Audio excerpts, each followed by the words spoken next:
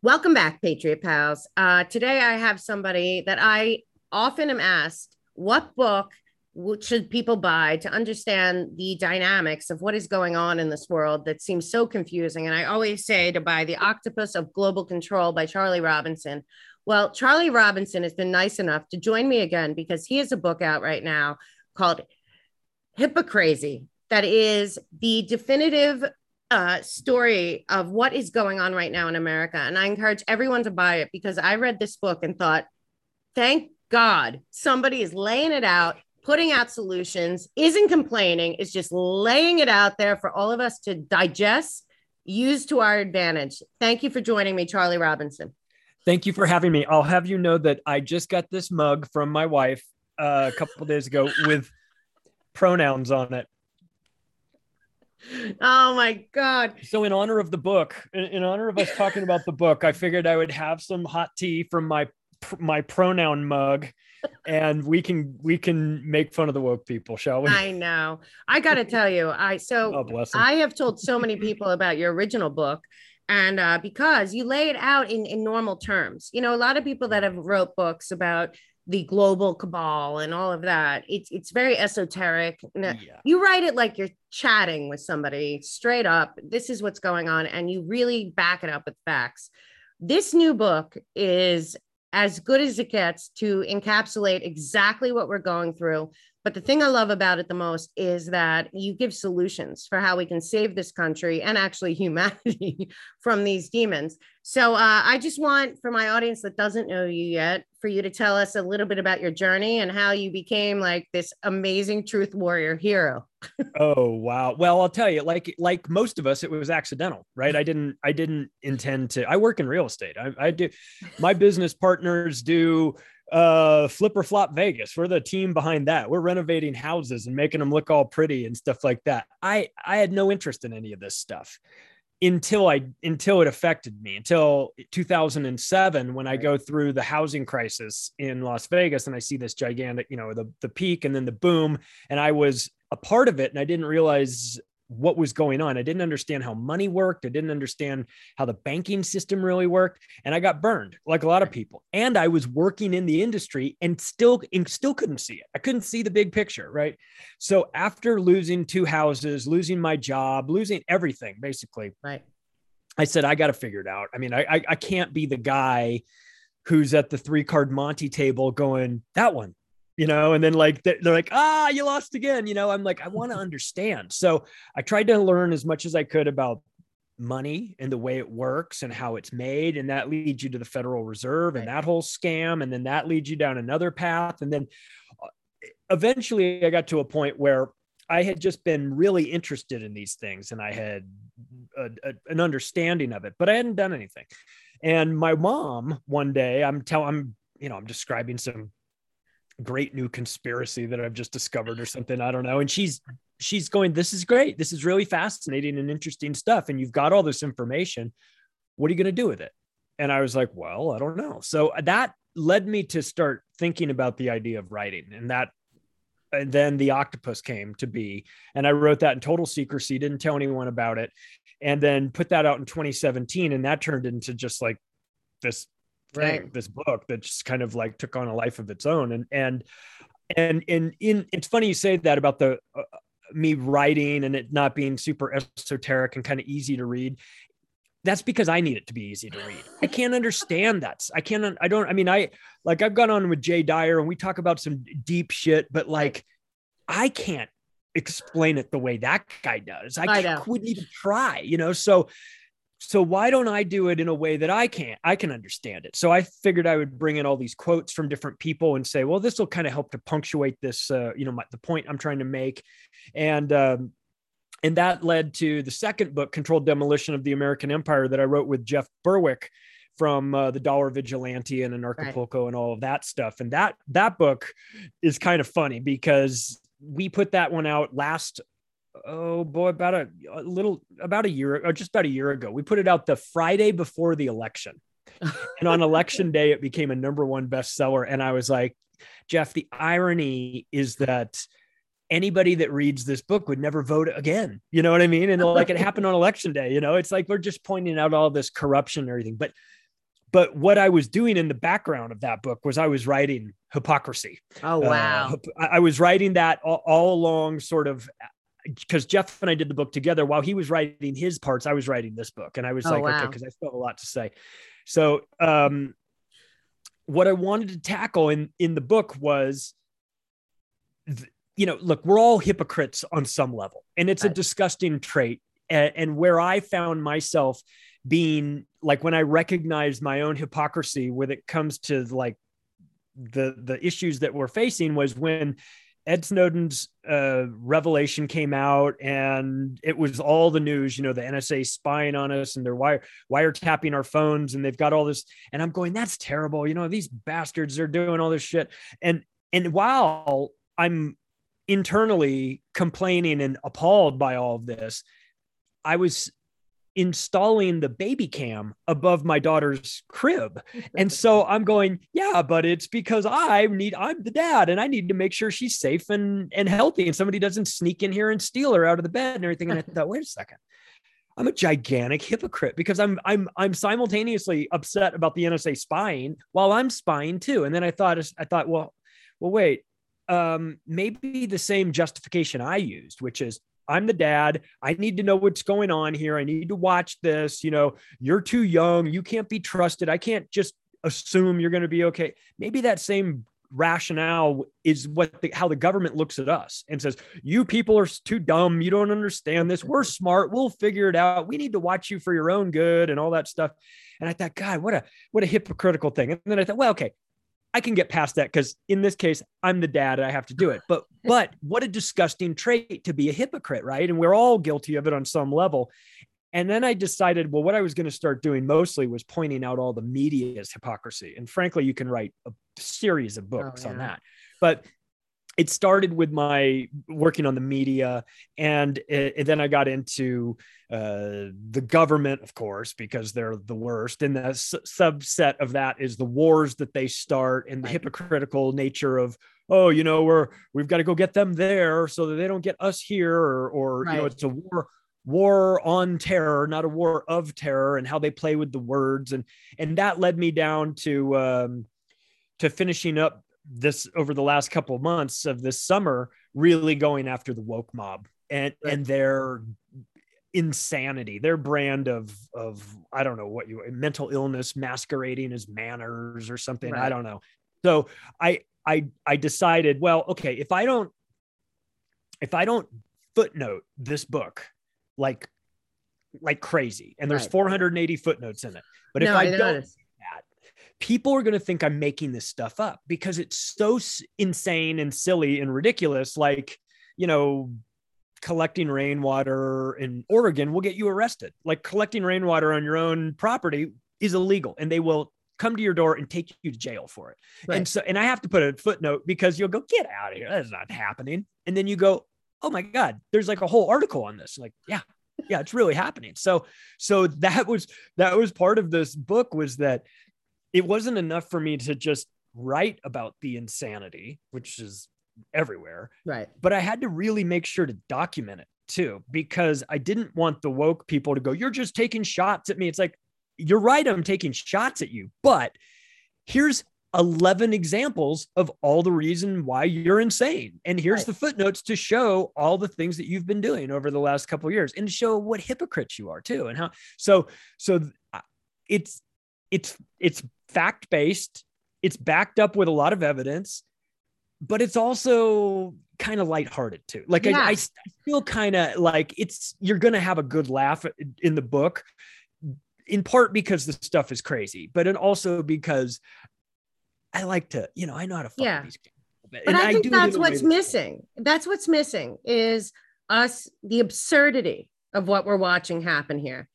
Every day, it just gets crazier and crazier. And one thing that's missing is laughing. And the truth is, you and I both have followed this whole cabal and all of that. The thing they hate the most is to be laughed at. And when I'm reading, because your examples are so great, I mean, the amount of work you did on this is unbelievable, but you lay it out in such a way that it's funnier, because everyone knows it's true. Nobody says it. Nobody lays it out the way it is. And it's funny because I always thought, in Dante's Inferno, hypocrisy is like the worst, the worst thing. They like The walk worst in thing you can be. circles for life with like a lead lined cloak. It's forever. It looks like nice on the outside and inside. Right. And I was reading it and I thought, oh my God, it's because people don't believe a lot of the stuff. So the best thing that you did, instead of making it a funny book, was you made it a factual book that makes everything look so absurd. So I'm going to ask you about certain things, and I want your opinion on them, because I am not joking. Everywhere I go, I've spoken in front of people for months. I go to meet the patriots in real life. I hand them the Constitution. I tell them to read the Bill of Rights, all that. And I tell people they have to go out and start their own businesses, do this and that. Get out of the matrix. Get out of it. You don't have to be in it. The first thing I want to ask you about is you have a great piece in there, because just this week we heard that this insane administration is hiring 80,000 IRS workers to track $600 transactions or higher on our private bank accounts. And a lot of people don't understand the Federal Reserve and the IRS. And you have a very succinct piece about taxation. So tell me about that. Yeah. First of all, it's preposterous part of what Biden said was, we need to do this so that we can keep track of millionaires and billionaires not paying their taxes. Really? $600? You're going to go to $600? This is about billionaires and $600? Like, stop. It's absurd on its face. But I think that what the point that a lot of people don't understand, and to be clear, I didn't understand it. I didn't know about this. That doesn't get taught really in school until you have to sort of figure this out on your own. The creation of the Federal Reserve Bank, which is a privately owned bank, despite what everyone says about, it's government, it's a government, I heard when I was growing up, it's quasi-government. No, it's not. It's private. It's a privately owned bank, owned by a consortium of other banks. Most of them are in Europe, and it's European families and the banking elite. Yeah, people. Bank of International Settlements, the World Economic Forum. Right. Managed by the Bank for International Settlements in Basel, Switzerland. Yeah. So the Fed it was on the drawing board in 1910, but it came into existence in 1913. Do you know what else came into existence in 1913? And not coincidentally, the Internal Revenue Service as well. So I find that to be rather fascinating. So this is the scam laid out in sort of an easy way. The government of the United States could have the Treasury print all their money for free and not owe any money on it. But this group of bankers back in 1910 went to Jekyll Island off the coast of Georgia. In a book, you can read G. Edward Griffin's book, Creature from Jekyll Island, explaining how this all went. And they came together with an idea that they were going to start a central bank in America. Now, there had been a central bank in America before, but it was broken up because you know what it did? It screwed up everything. Was that Andrew Jackson? They didn't like central banks. Was it Andrew Jackson that broke up the original? Right. Mm-hmm. Right. Well, don't forget, Trump had Andrew Jackson behind him. I did. Yeah, he did. The Fed decides, no, we're going to convince Woodrow Wilson, who was one of the worst presidents ever, totally corrupt. We're going to get him on board. However they did it, maybe a little Epstein, type stuff. I don't know. But they got him on board with this to create the Federal Reserve. Now the Federal Reserve will create the money and give it to the government at interest. They'll loan it to them at interest. So if they're going to borrow money, they have to borrow it from the Fed, who prints it out of thin air and loans it to the U.S. government at interest. Now, the Internal Revenue Service's job is to go around and get all of us to pay taxes to them. And then that money is used by the U.S. government to pay the interest on the money that they borrowed. So they're like, the Fed says, we'll loan you this money, but it's going to cost you a couple points on it, right? The government says, that's no problem, because what we're going to do is we're going to tell all the people you owe taxes, and then we'll take all that money, and that money will pay you off. And they go, fine, we don't care. We don't care where the money comes from, as long as we get it. Right. And that's the mutually parasitic relationship between the Federal Reserve and the Internal Revenue Service, which is the reason why we pay taxes. Now that money, people say, I pay my taxes to pay you, officer, some cop who's doing something awful. Right. Not really. Your taxes are going to pay the Fed back. Right. That's really kind of what it's going for. I mean, right. Theoretically, maybe you're paying part of that dude's salary or whatever, but the reality is that most of that money goes to the Fed. So we're run by bankers. Bankers run the world. Right. And they're, as far as the 8 tentacles of my octopus, when I wrote that book, the banking tentacle is the most dangerous. Right. And nobody knows that. They just think, oh, it's the boring one that does the money. And then we got to go in there and we have to balance our checkbooks and all that stuff.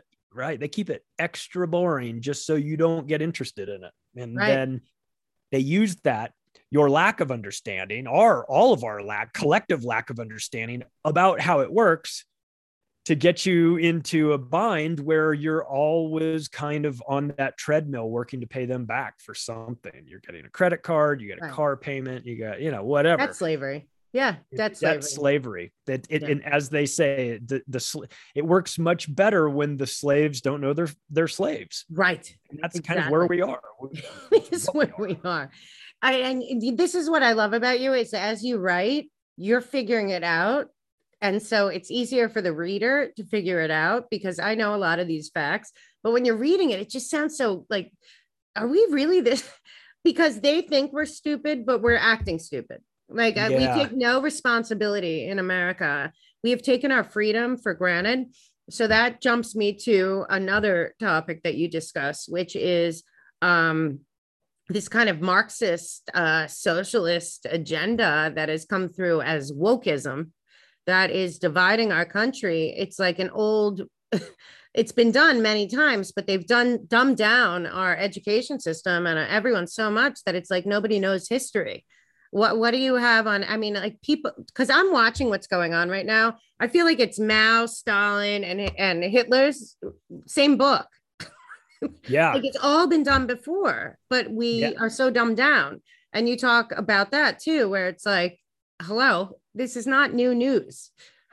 No, but you know what is what is new? Well, not new necessarily, but new within the last 50 years or so is the Saul Alinsky playbook. Right. And that is what a lot of these leftist morons are falling into. Right. So Saul Alinsky, who he wrote a book called Rules for Radicals. I know. In the beginning of the book, in the dedication, he dedicates the book to Lucifer. I'm not even kidding. I know. Hillary Clinton describes Saul Alinsky as one of the most influential people in her life. Okay, so there's that. But he breaks it down into 8 levels of control that must be obtained before they're able to create a social state. And I'm going to read these off. And I think people are going to have like a mental checklist in their mind. They're going to go, oh my God, they're going after all of these at the same time. The first and most important component of control that must be obtained before you're able to create a social state is control of the healthcare system. If you control healthcare, you control the people. Number 2 is poverty. Increase the poverty levels as high as possible. Poor people are easy to control and will not fight back if you are providing everything for them to live. We're watching this in conjunction with COVID, universal basic income. They're talking about this. How will I live? Government's going to give you unemployment, blah, blah, blah. This is part of that. Third one is debt. Increase the debt to unsustainable levels. That way you are able to increase taxes, and this will produce more poverty, because that's what they want. They want more poor people, because poor people are easier to control than rich people. It just makes sense. Right. The fourth thing is gun control. Remove the ability to defend themselves from the government. That way you're able to create a police state. Number 6 is, or maybe it was 5. Number 5 is welfare. Take control of every aspect of their lives: food, housing, and income. Number 6 is education. Take control of what people read and listen to. Take control of what children learn in school. I would suggest that is absolutely happening right now. Yeah. The 7th one is religion. Remove the belief in God from the government and the schools. And the last thing that you need to do to create a social welfare state is class warfare. Divide the people into the wealthy and poor, and it will cause more discontent, and they will be easier to control through taxation that way. So that's how Saul Alinsky had the plan to do that. And Saul Alinsky didn't live 300 years ago or anything like this. I mean, he was there in the 60s. Okay. Right. This was the guy that was talking about all this stuff in a real way. And the people that followed his plan were people like Hillary Clinton and Barack Obama. They held him in high regard. The Weather Underground. He was their hero. Chicago, the Chicago Syndicate. What's interesting when you say that is I talk a lot about the UN. The Lucis Trust at the UN, Alice Bailey, which is the 10 steps to the New World Order, is basically the exact same thing, also dedicated to Lucifer. And I've been lately talking quite a bit about maybe Germany lost the war, but the Nazis did not. David Rockefeller, Kissinger, Bush Sr. Brought them all here in Operation Paperclip and High Jump and started the Fourth Reich down there, right down the street from me in New York City.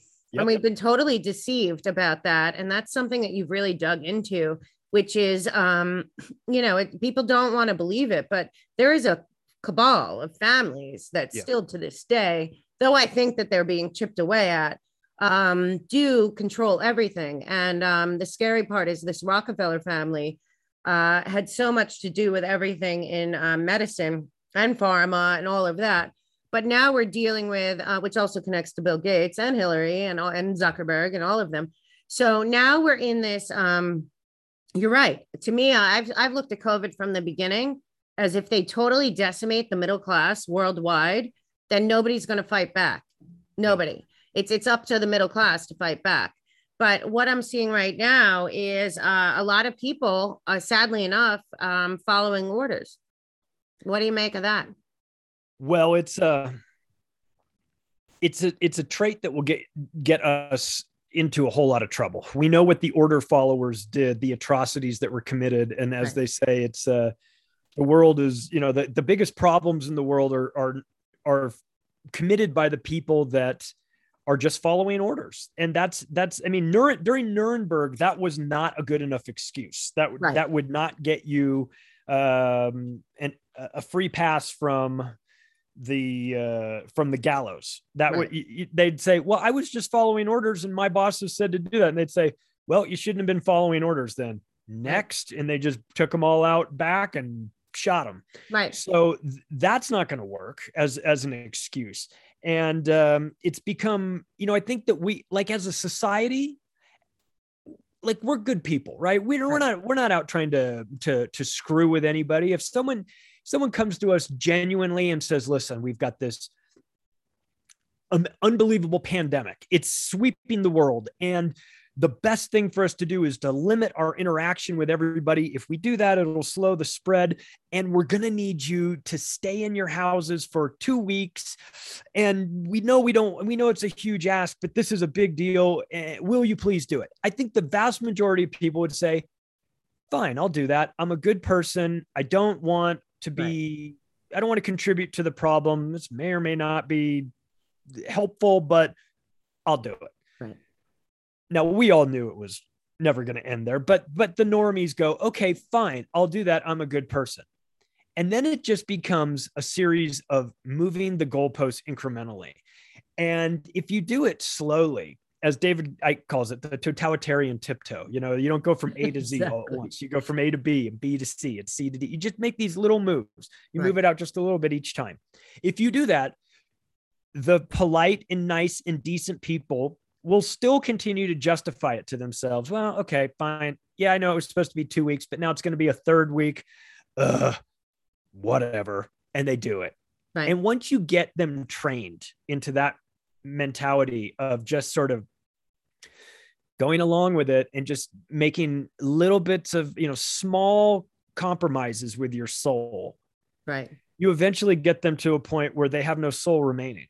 That they've compromised themselves. And then an interesting thing happens. Then at that point, in order to not feel stupid about how they've sold themselves out and how they've totally compromised their soul, they then have to fully embrace it and say, no, you guys out there are the problem. We're doing it right. They have to convince themselves that they're doing it right. They would, at that point, they would rather be in the majority than be right. Right. That's the Mark Twain. It's easier to con somebody than to convince them they've been conned.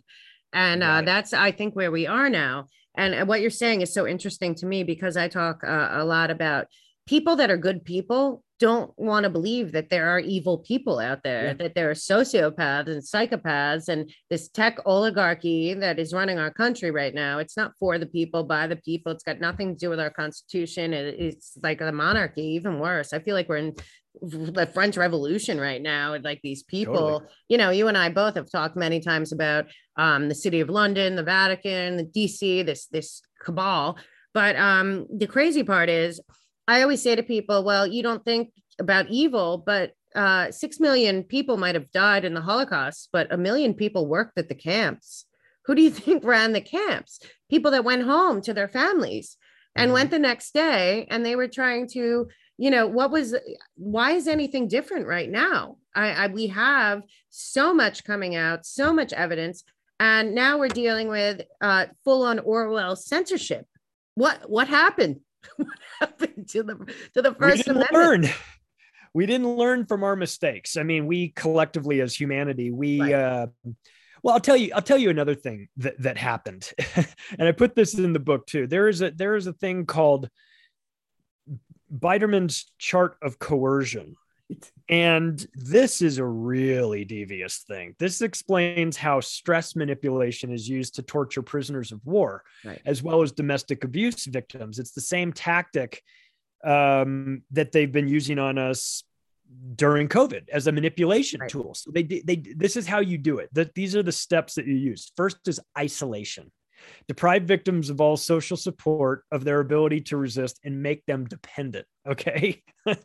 Check. Monopolization of perception is the second thing. That fixes attention upon the immediate predicament, which is it's like that fight or flight thing. We're all going to die right now. You have to make a decision right now. So you sacrifice long-term thinking for short-term thinking, because if you don't get it right now, there is no long-term. You're dead, right? So they monopolize. They call it the monopolization of perception, right? So they want you to they punish any independence, they restrict your movement, and they give you, in this particular case, monotonous food as a torture technique. All right, they then move to the third step, which is humiliation and degradation. This makes resistance more costly than compliance. This is where we're getting into part of this with the vaccine passports and things like that. Personal hygiene is prevented, demeaning punishments, insults and taunts, and the denial of privacy. So we're moving into this stage, right? Then after you've gone through all this, you get to the exhaustion stage. That weakens physical and mental ability to resist, sleep deprivation, semi-starvation, prolonged interrogation, or in this case, constant and never-ending fear from your television about a virus that's going to kill everybody, right? So that gets you exhausted. Then come the threats, create anxiety and despair, outline costs of non-compliance, meaning if you don't do this, if you don't get this shot, if you don't get your kids the shot, we're not letting them in school. If you don't get the shot, you're not going to the concert. You're not getting on this airplane. You're not. So they'll use those threats to create anxiety and despair for people. Then the fifth step is occasional indulgences, right? Positive motivation for compliance. They'll make adjustments to the deprivation. You know, they'll reward for partial compliance and things like that. Okay. You've gotten the shots. Now you've got the vaccine passport. Now you can come into the pub. Now you can sit down there. But those dirty anti-vaxxers, they can't come in, right? Then the fourth, or the final thing is demonstrating omnipotence, which is suggest futility of resistance. You should say, there's no point in even fighting back. It's over for you. You have to show complete control over the victim's fate. So if you do these 6 things, you can control everybody. You can control the population. And then you get into that Yuri Bezmenov video where he was an ex-KGB defector. Oh my God, I love that. Yeah. Yeah, he's great. He sat down with Ed Griffin and they talk about how you transform and terrorize society. And what Bezmenov said was, if you subject people to fear for 60 days straight, just nonstop, never-ending fear messages, and then after that, the 61st day, you go to that same person and you say, okay, here's all the information I've got that contradicts what I just said for the last 60 days. It's all here. Right. Go look through it. It was all a big scam. They won't look through it. They are now permanently broken. Right. After that 60 days. So what he said was that if you really want to do a number on society, you infiltrate the schools, the institutions and universities, and that takes about 40 years. That's of course where we are right now from the interviews he was giving with Ed. And then you subject people to constant and never ending fear. And once you do that, then you break them. And I would suggest that's where we are. We've been broken. I mean, 2020, the fear porn on nightly news every day, cases are up. That's why they want cases that, this is why they're doing the case. It's a case-demic, right? Not a, but we also know that, that the PCR test was wrong, that it was garbage. It was a fraud. But here's the thing that bothers me the most. So much has come out, even this week last week, we find out that the CDC is saying that if you were vaccinated within 14 days, that you're considered unvaccinated. So anything that happens, death or side effects in that 14-day period, but the people have to be complicit. The coroners, the doctors, the nurses have to be complicit in writing down unvaccinated when they know darn well that you were vaccinated. So it's half of so that's the other thing. What about, you talk about it a lot, but these people are supposed to be, I thought they took an oath to humanity, and we have them playing along, torturing people. This is mental, emotional, and psychological torture to make it that it's the unvaccinated, and it's not true. Yeah, it's become it's no longer about science. It's about compliance, and it's become a religion.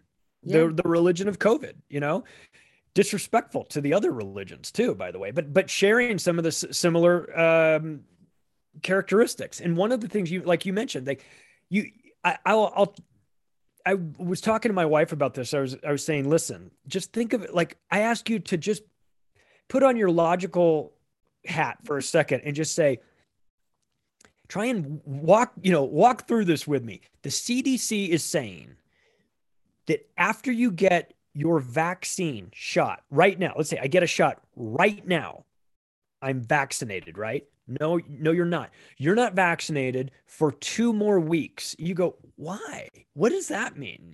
Why would they do that? Well, the answer to why they would do it is you already explained, which is the majority of deaths that happen from the vaccine happen within the first 14 days. Right.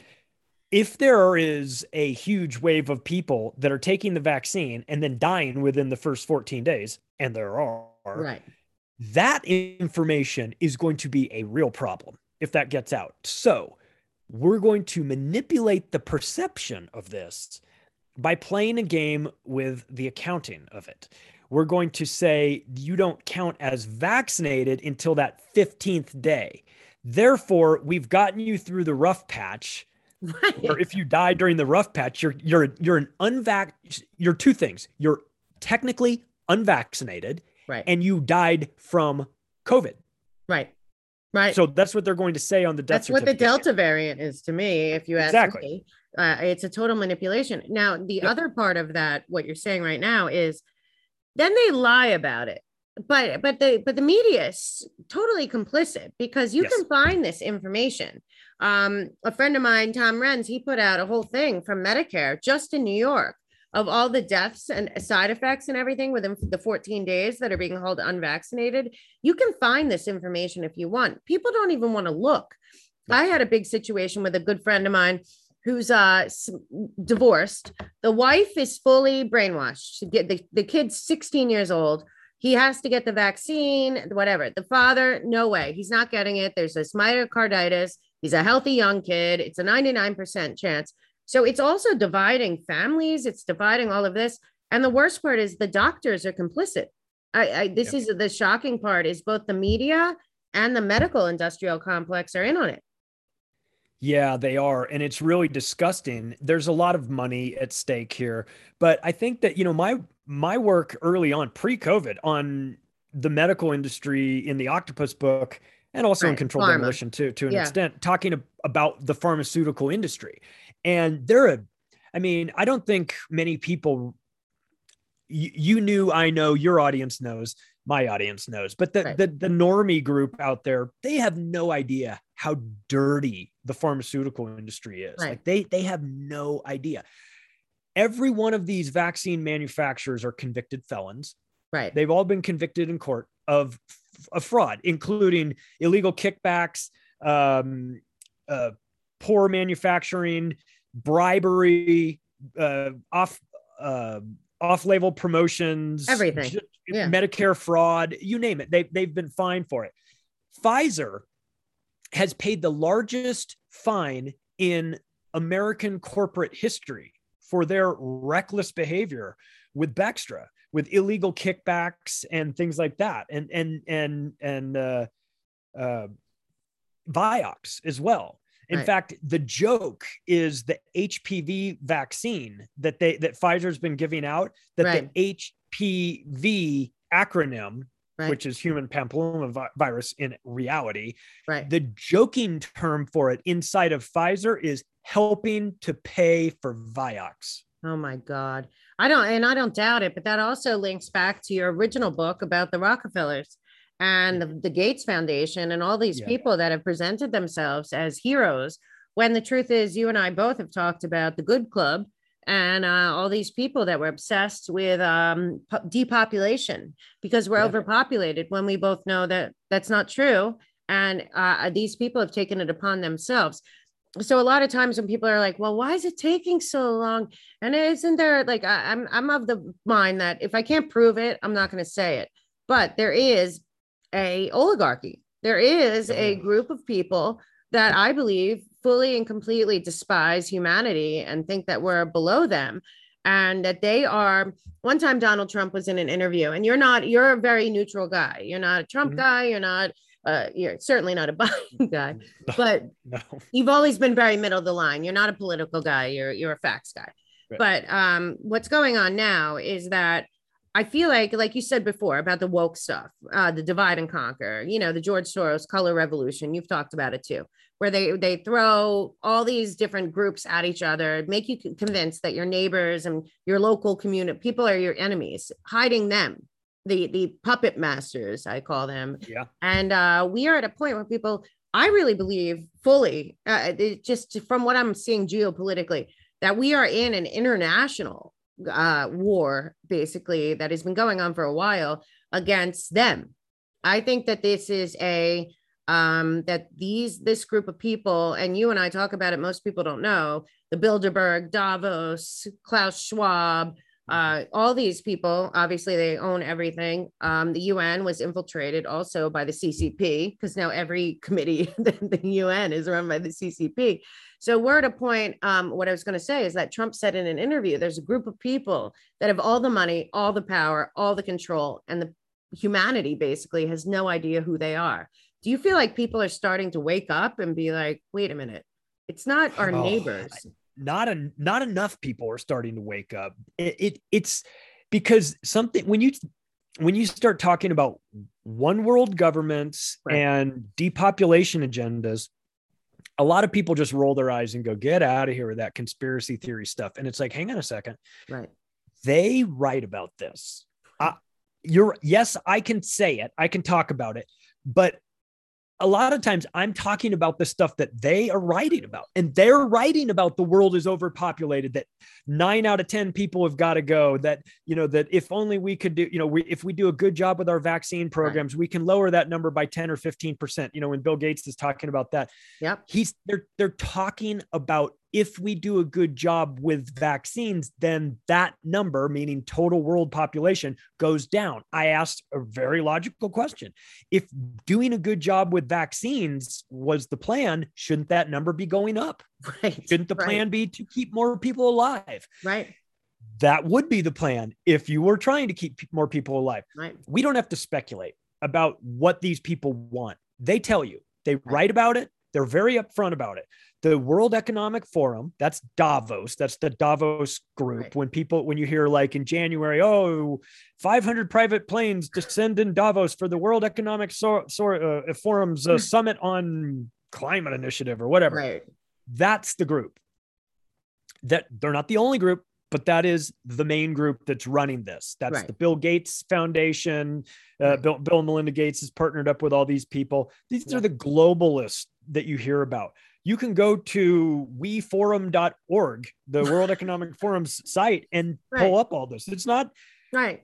We're not making it up, theorizing about this conspiracy. Yeah. We're analyzing an actual one. There is a massive multinational, worldwide, global, gigantic conspiracy happening right in front of our faces. And people are going, that's not happening. You're a conspiracy theorist. It's like, what are you looking at? It's right there. Right. We've got all of these organizations coming out and saying, we're all going to die unless we go carbon neutral and everything. You're God. Like, what? So I know that people are going, well, yeah, I get it that COVID's fake, but global warming's totally real. Oh my God. I got news for you. It ain't real either. There's a gigantic agenda in there too. So they both were part of that 2008 meeting with Soros and Rockefeller and Gates and Oprah and Bloomberg, the good club at the Rockefeller Institute. Their two things were a pandemic, and climate change, both geared towards total world control over two things that they could manipulate. And, here's where we are now. I feel like not half, I don't even know if it's half. Enough people are awake, I do believe, worldwide, because we're seeing all these marches all over the planet. Unfortunately, America seems to be more asleep. But what I will tell you is the best part about your book is you lay out legitimate solutions. And we can all see we are in some kind of, I just saw V for Vendetta. And I'm like, what? This is what's happening. Everyone's got to see that. And then right before it, I saw Defiance. And I'm like, oh God, we're going to have to go moving. We're going to have to go build a whole life inside the forest where they can't find us so we can function, and both of them. It seems like it, a movie.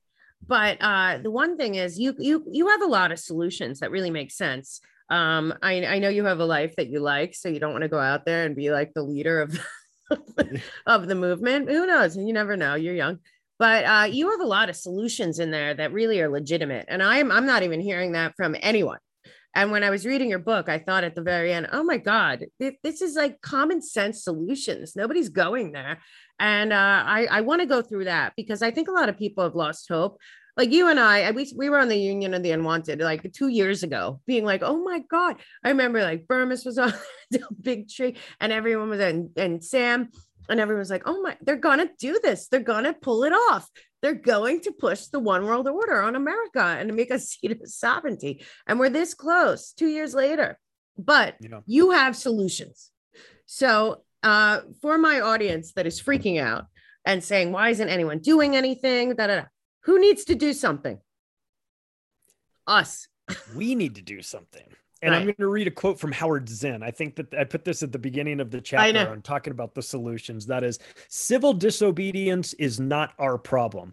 Our problem is civil obedience. Our problem is that people all over the world have obeyed the dictates of leaders and millions have been killed because of this obedience. Our problem is that people are obedient all over the world in the face of poverty and starvation and stupidity and war and cruelty. Our problem is that people are obedient while the jails are full of petty thieves and the grand thieves are running the country. That's our problem. Exactly.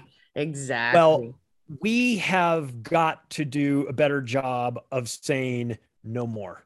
We have been conditioned to see ourselves as powerless, to see ourselves as a bunch of ants. In the Bug's Life, you've got the grasshoppers and the ants, right? Right. What the grasshoppers don't want the ants to ever figure out is that we have the numbers. And if we ever realize that, it's over for them. Right. So what do we do? What do well-meaning people do to create change? Well, You no longer follow orders. You simply do not do that, because following orders is what is winds up being an Slavery. excuse to commit atrocities. A Right. lot of people have done this over the past. And then what I brought an example out of Iceland, and what Iceland did after the 2008 banking crisis. The citizens forced the removal of the prime minister and the entire government. And 2 years later, the prime minister was indicted on criminal charges, as were over 200 bankers that caused the financial crisis. All three of the CEOs of the major banks were arrested, and the others literally fled the country. The bank was nationalized. And what Iceland did is they went around, they said, we're going to choose 25 citizens with no political affiliation. They chose these people. They drafted a new constitution that does not allow for predatory loans from multinational banks. Then they wiped out the debt of anybody with a home loan exceeding 110% of the value of their home. This group of 25 people that had they literally just went there and go, you, and they go, yeah, but I'm unqualified. You're better than the idiots we've had in here before. So come on, it's like any moron, they just picked 25 people. I don't know if they're actually morons. They didn't sound like it, because they did a really good job. They won't believe this. I just did a show with Patrick Byrne, and he said the same exact thing. he said we should just pick people that have nothing to do with politics. He's like, I think he brought up Iceland, but he said, like, we got to get rid of all these people. Let's just pick normal people by lottery. Be like, here, you go in for 2 years. you get drafted into the government, right? Yeah. It's because a lot of the people say, well, these politicians, they know how to navigate Washington, D.C. Yeah, that's the problem. They know how to navigate Washington, D.C. They say that like that's a good thing. Right. It's not a good thing. It's a broken down system. But I think that one thing that we really need to get clear about is that we've got problems with the media. We've got problems with the government. We have problems with the pharmaceutical industry and all of these. These are all very real. However, we have to take some responsibility ourselves. We have to hold ourselves accountable, and we have to be better than this. And part of that comes with us saying enough already to these people, to these laws, to these rules that are put in place that don't benefit us. They only benefit them. We have to remember it is our duty to not comply with unjust laws, right?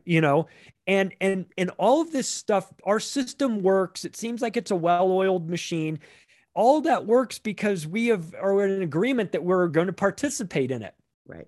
But if we decide that there's a component of it that we don't agree with, and we're not going to participate in it any longer, like say bailing out all the banks, we just say, no, we're not authorizing that. We're not doing that. And any of our politicians that agree to do that vote that way, we're going to primary your ass and we're going to get you out of here. And the next election, you're out.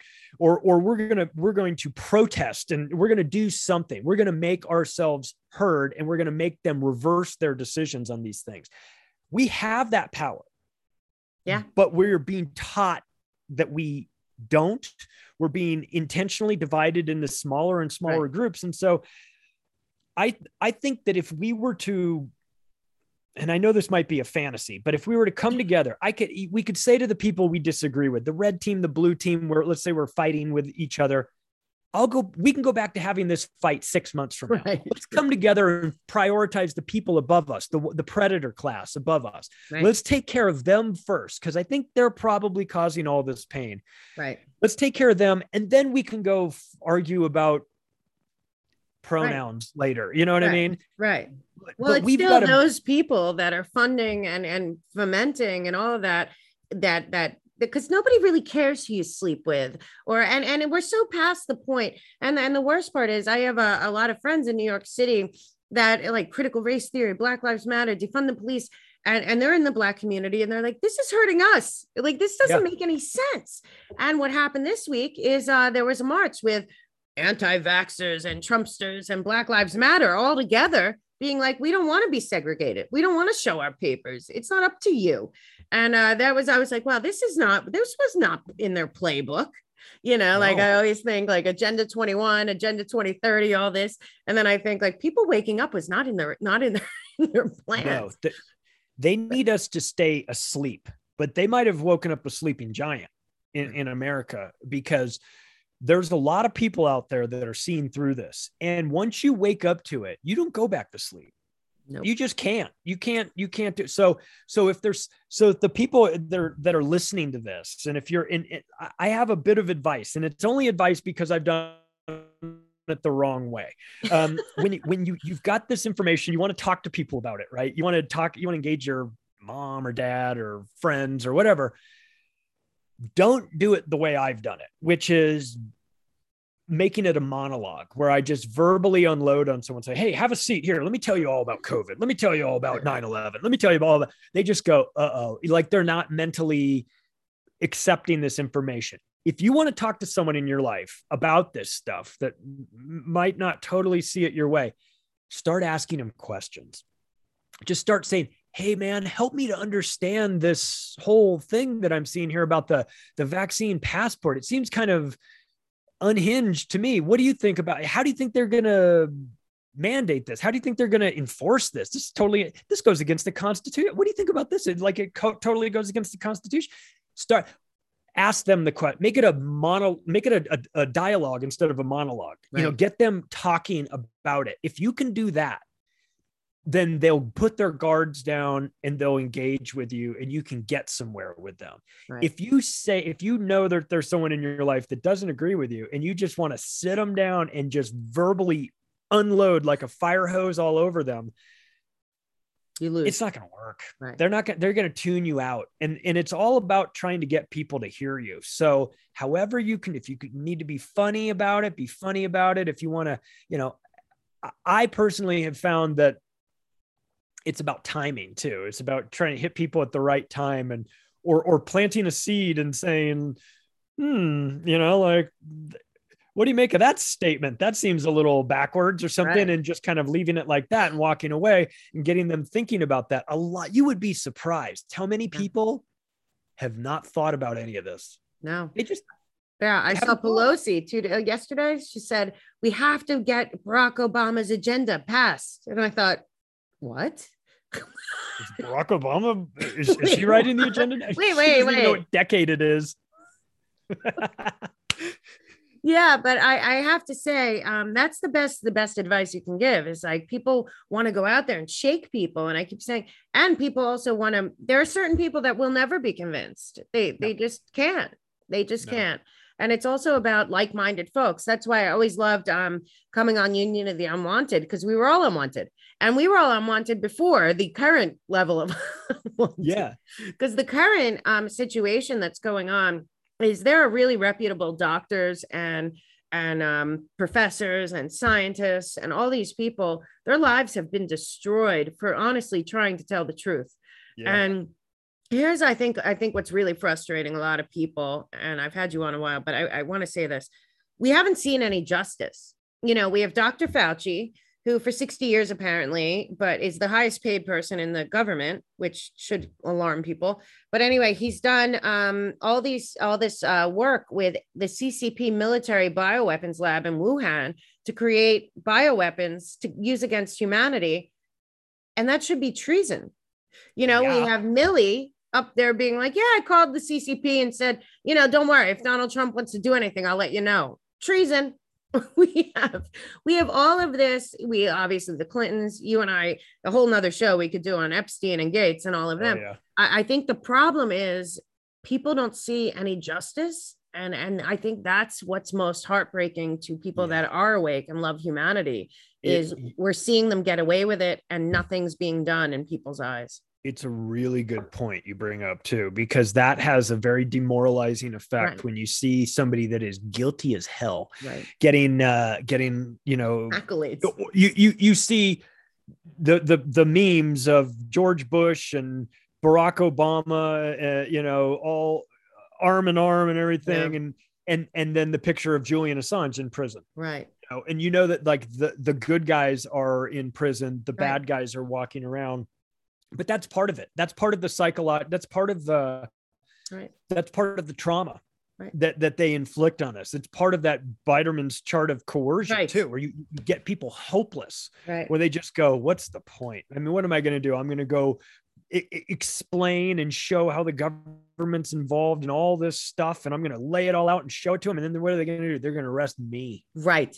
Right. And everybody's going to laugh at me instead, Right. you know? And so if you get people like down, you know, feeling like there's no hope, that there's no justice, then, well, then a couple things can happen. People can take justice into their own hands. Right. They say, well, you're not going to do anything to that guy. So maybe I'm going to, you know, and then you get into a weird situation. Well, where that's, it's like, okay, that's a scary place where I think we're kind of near.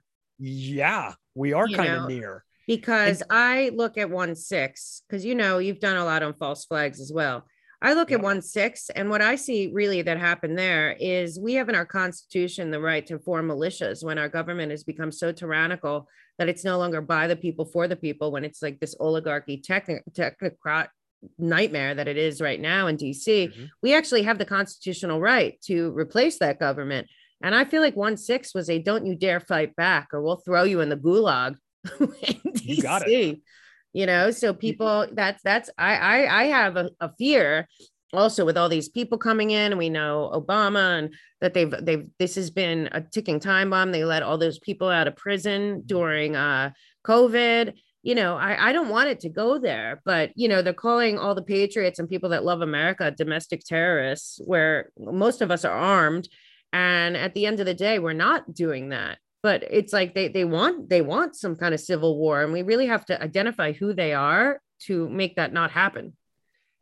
The state has a monopoly on violence. They know how to use violence. They're very good at it. That's the tool that they have. So if you bring violence to them, they know how to deal with that. Right. They don't know how to deal with civil disobedience. They don't know how to deal with people saying, I will not comply with unjust orders. They don't know what to do when nobody will listen to them. If you want to fight them, they're there for the fight. They've got all the tools. They've got the psychopaths, and they've got the steroided out cops that are all jazzed up and looking for a fight. Just look at Australian police. They want it, right? You don't, that's a Sun Tzu, Art of War thing. Do not attack your enemy that is their strength with your, you know, that's tactically ridiculous for us to do that. So you don't want to bring violence to a fight against the state, because they've got more violence than you have, and they know how to use it, and they run the legal system too. So they will make sure that nothing happens to them for using the violence. You just have to outsmart them. You have to be strategic. You have to be able to communicate. You have to be able to get large amounts of people to hear your message and know what to do with it. And when collectively they say, you need a vaccine passport to get into this restaurant, and everyone says, then nobody is going to eat at a restaurant starting right now. And then the restaurants go to the government, hey man, what are you doing to us? That's what happened in Moscow. Let them fight it. You know what I mean? Right. So we use our leverage however we can. We've got the numbers. Be strategic about it. Let's use that. We have vote with your dollars, vote with your attention, vote with your energy, all that stuff. I mean, we can make some decisions. And consequentially, if you've got a store in your neighborhood that says, we respect your right to choose whatever, come on in. We're not checking anything. Go support them. Right. Exactly. Go say, thank you for being a decent, normal human being. Yeah. I can't believe I'm giving you credit for being all these things, but here we are. You know, you're in this situation. I'm going to give you a gold star for being a decent human being. Right. Wow. But Charlie. We do have this power. We're being told that we don't. We're being shown that we don't, because it's desperation time. They need us to believe that we can't do anything about it. But the truth is we can. It's not over yet. We can change this. We can turn it around. And when we do, oh my God, the empowerment movement, it can change the whole world. It can really change the whole world. But I feel like is getting honest with ourselves and saying, all right, I'm in. I'm part of this. I'm going to do the right things. I'm going to be a good person while I do it.